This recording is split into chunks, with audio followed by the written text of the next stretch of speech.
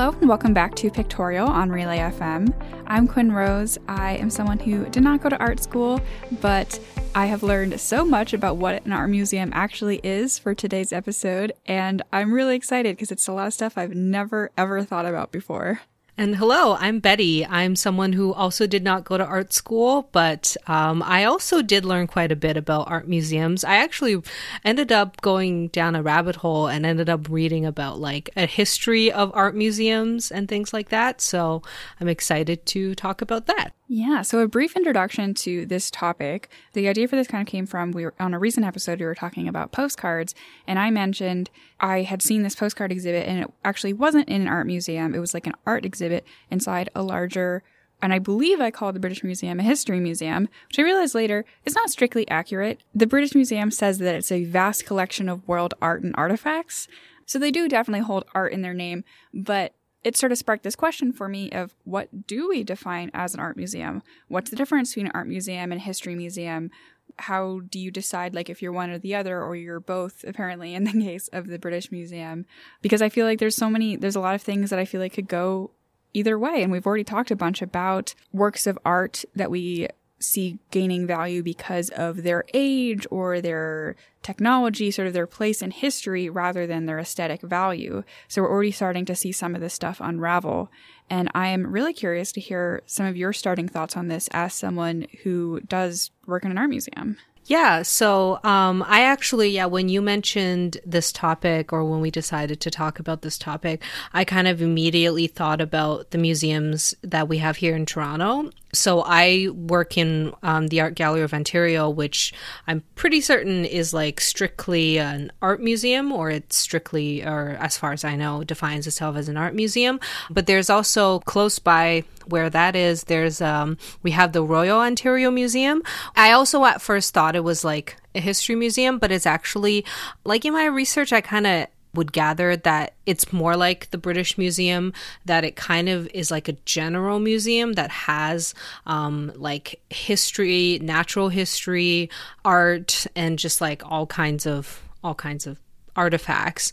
It actually, like, the more I looked into it, the more these definitions actually kind of blurred into each other, and there's a lot of museums can kind of count as under different definitions. So that was kind of my initial thought when I started looking into this topic. Turns out it's kind of weird. Yeah.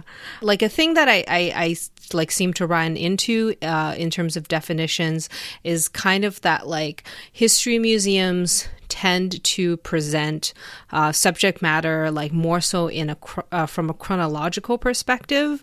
Its purpose in general is like documenting history. And I sort of thought back to what we were talking about before. Like I remember we were kind of defining what art is, and your definition was something along the lines of like art is something that is created beyond practical intent. So history museums may have objects that are art, but it may also have objects that are just like everyday use objects and artifacts, like things that actually have practical, serve like some sort of practical purpose rather than purely aesthetic.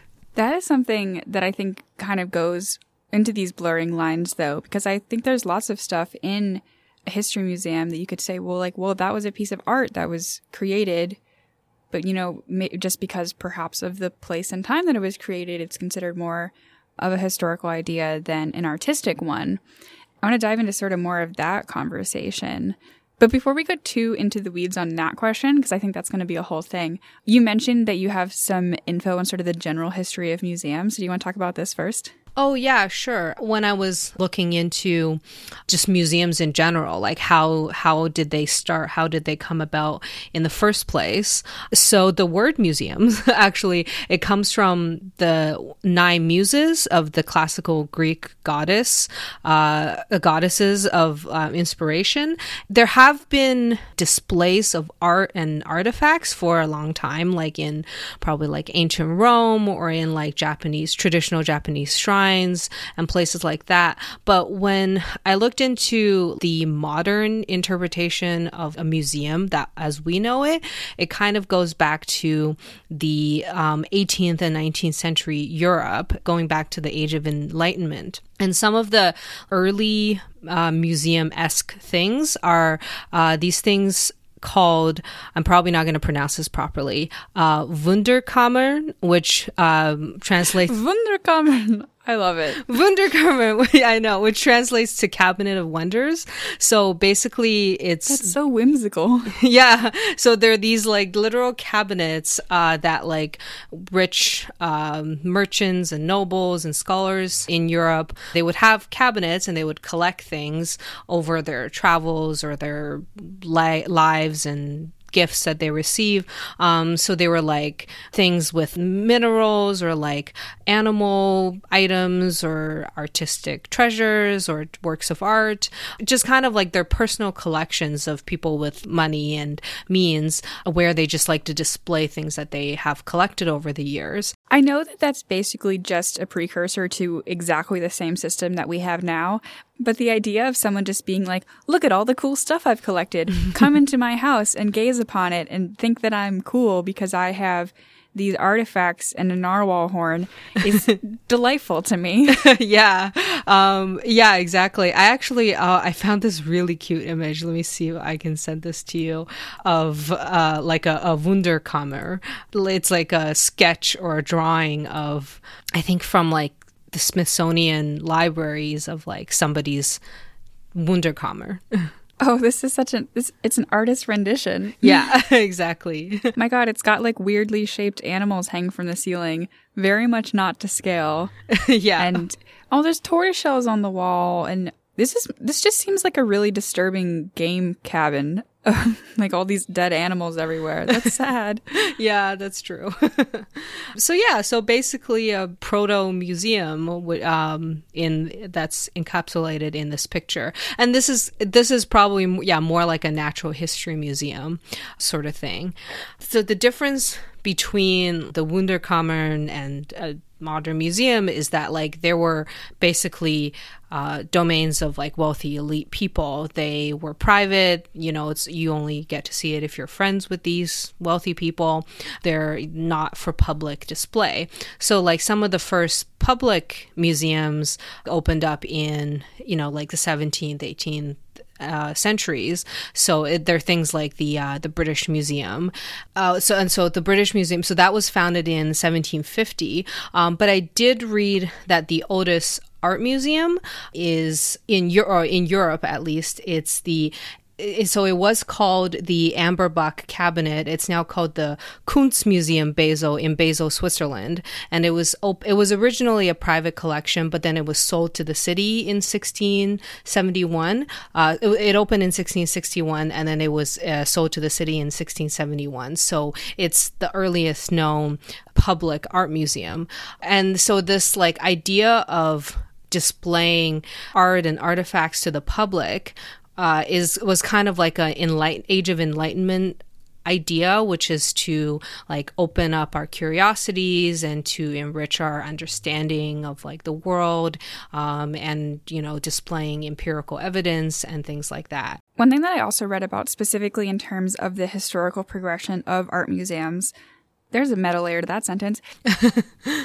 Sort of like all museums develop from those general principles and that lineage. There came to be a really specific art museum style that was called the white cube approach. Oh, yeah. Mm-hmm. And this was created by Alfred Barr in the 1930s. And so he was basically working in the Museum of Modern Art, and he was like, we don't want to bias the viewer. We're going to have white walls. We're going to have minimalist frames. And so you're just going to walk in and you're going to see the art like pretty much placed out of context.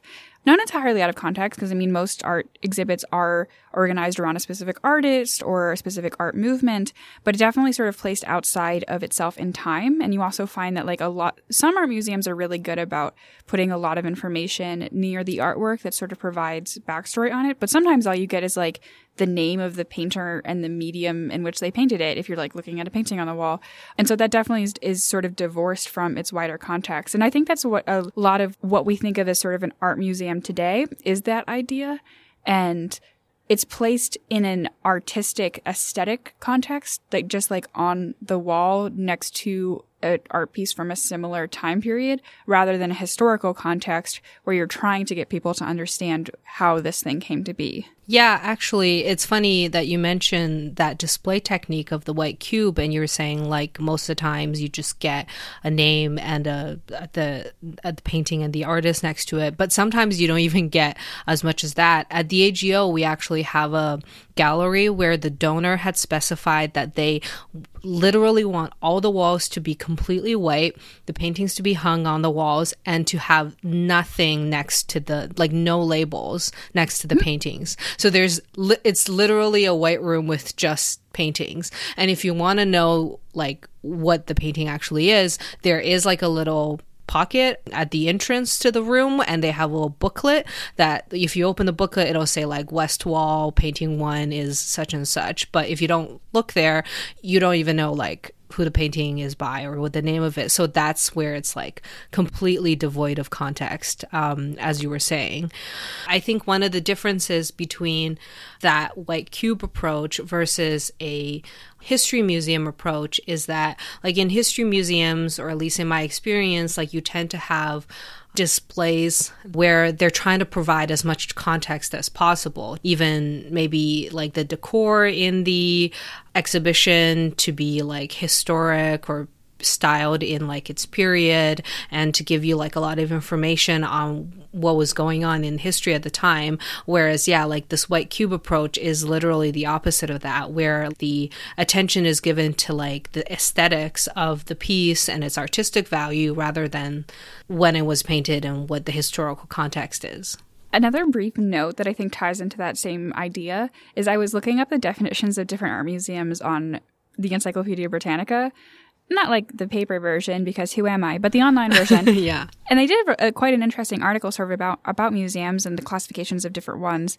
And one of the things that caught my eye in the History Museum section is that if they want to represent something that like a historian knew would be there, but they don't actually have that artifact, they might recreate it. And they'll say like, this is a recreation of what this would have been, which is obviously like not something you get in art museums, because if it's like a curator made a recreation, it's like, well, that's not the art then. Yeah, you probably wouldn't have like this is a recreated Picasso done by the curator. Yeah, we'd be like, excuse me? Yeah. And this is just a way more poetic way of saying everything that we've been saying. The art museum is concerned primarily with the object as a means of unaided communication with its visitors. It's a direct quote, which I think basically is saying that it's meant to exist aesthetically and without sort of the same kind of historical context that you're going to get in other kinds of museums, but it's just said in such a poetic way.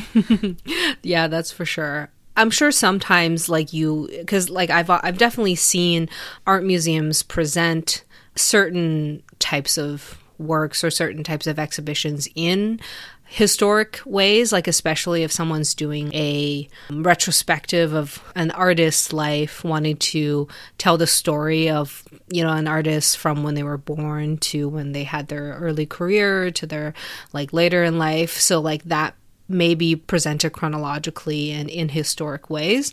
So it's not to say that like all art museums are presenting artworks like devoid of context and history or chronology, but it seems like it's just that like the intentions are different.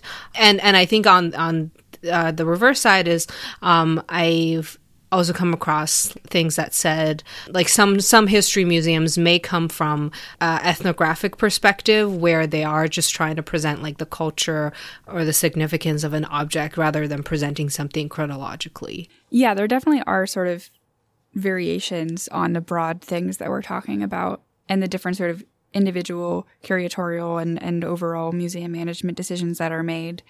One of the things that I wanted to draw in was also sort of the connection to natural history museums, because I think there's a classification that's like your art museum and your history museum, and then the natural history museum, which the idea of that is here's the natural planet and animals and fossils and whatever else, which I think there's something delightfully human about that, where we're like, here's all the earth besides humans, but we put it in a human-made box for you to look at.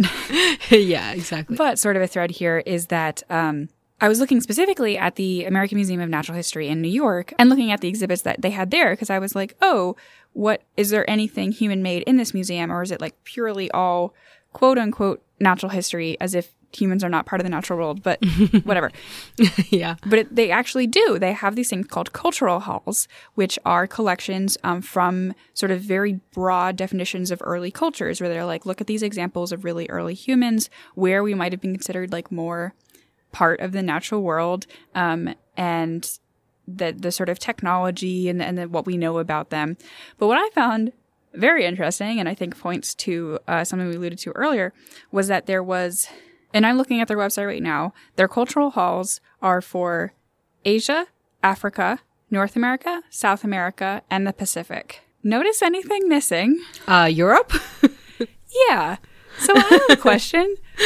Why is there not a cultural hall for Europe? Because one, I want to see Vikings, but two, just like, I feel like that sends a really weird message that these objects are part of our sort of natural, cultural, human history, whereas the earliest European settlements aren't. And I tried to look up, like, hey, why isn't there a European hall? That was a really difficult question to Google.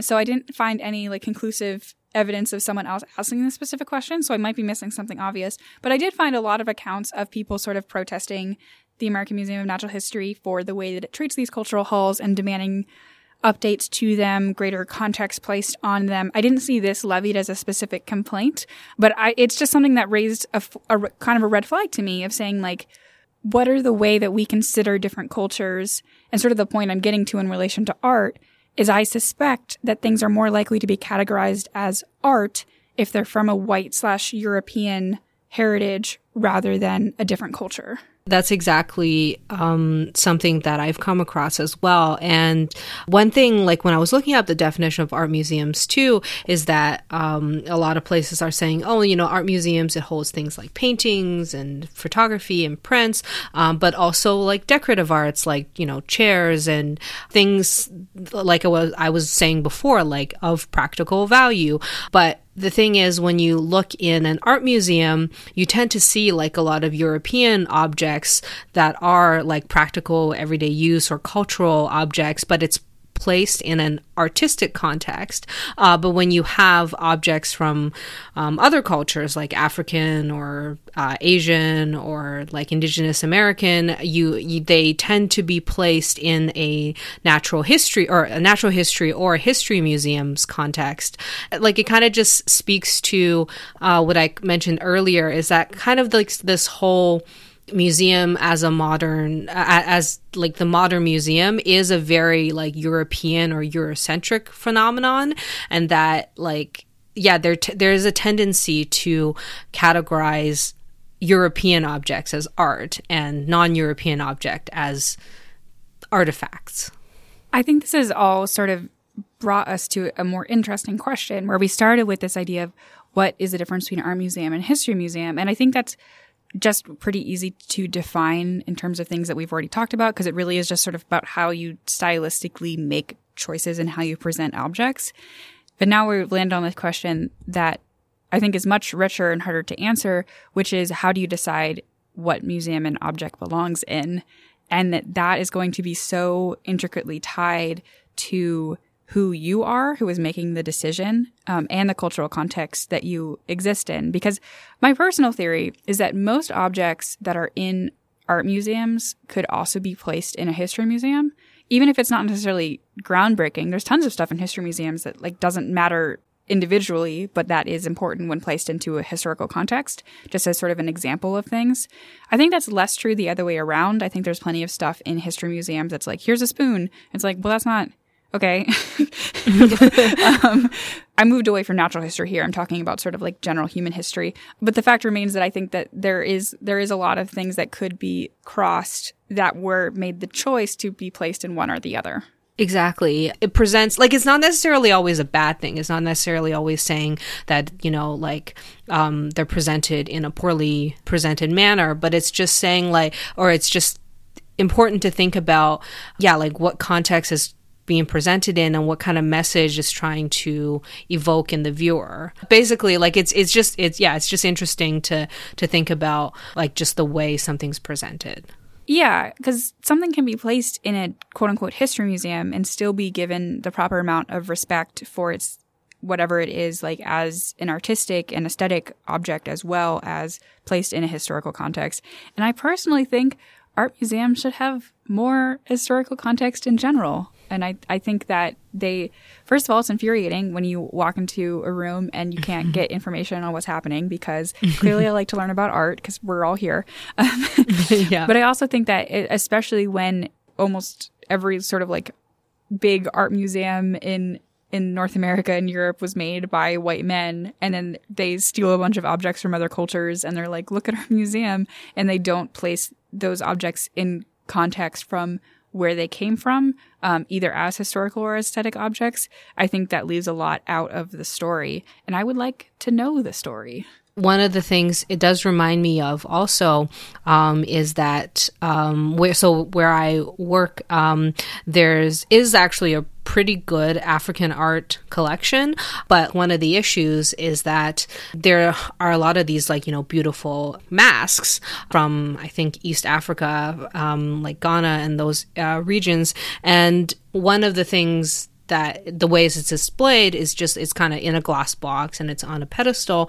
But if you think about like the history of some of these masks, they're meant to be worn by someone and they're meant to like perform. And I've read just things about how, like when you take like a mask that's meant to be worn in a ceremony along with like music and dancing, and just place it in a glass box, like white glass box, like that's really, you're not really presenting it in a way for someone to really understand what this piece is meant for. And I'm sure maybe some museums are doing things like this, like, having these objects actually be worn, if it's in good enough condition, and performed by, in traditional ceremonies by someone. Like that would be something that interesting to do. That would be awesome. Yeah. That would be so exciting to be able to see something that maybe you saw last month in a glass case to be used like how it was actually intended to, and to learn something new. Why aren't museums doing this? Like, sell tickets. This would be great. Yeah, seriously. Yeah, I think, and again, yeah, like this topic is interesting because it really, you start to think about just kind of like how museums, like how things are displayed in museums can sometimes kind of be problematic. And it can kind of, even though the intent of like, history museums or maybe even art museums is to provide a better understanding, but like just the act of taking something out and putting it in a white box is actually kind of making it harder to understand some objects and some artworks. That almost reminds me, and it's not the same thing, but I think they're similar ideas with zoos, is like we sort of as humans, we're like, look at these animals, put them in a box. Yeah. And then over time learned how to keep animals in captivity for the betterment of species and sort of education, and doing that in like a helpful and healthy way, instead of just, look at this tiger I found. Where I think it's a similar kind of thing as like, well, we grabbed all of these objects and we put them in a box, and I keep saying box, but I mean room. Yeah. And then now I think we're just at sort of the beginning of the process of figuring out like, what does it mean to have these objects ethically, to actually use them to their full extent of education and sharing them with other people, while basically building an updated moral understanding of what it means to have these objects. It's interesting to think about, and it's interesting that like these like these definitions are blurred, and hopefully there will be more institutions that can display things in like more creative and more like culturally appropriate or culturally contextualized ways. And as always, we're ending with more questions than we started with, but that is the beauty of learning new things. So thank you for listening to this episode of Pictorial, and hopefully thinking a little bit more about art museums and history museums and all this kind of stuff with us. If you want to follow us on Twitter or Instagram, we're both at Pictorial Pod, where there'll be more links and pictures of the stuff that we talked about today. If you want to follow me on Twitter or Instagram, I'm at AspiringRobotFM on both. And if you want to follow me on Twitter or Instagram, I'm at Articulations_V, and I'm also on YouTube as Articulations. Also, I don't think we've ever mentioned this, but we also release the podcast in video form on YouTube. And so pictures pop up while you're watching them. If you want to do that, you can also experience it like that. So there's also always a link to that in the show notes, but in case you haven't noticed that, it's there for your viewing pleasure if you feel like that. Awesome. Thank you for listening, art enthusiasts.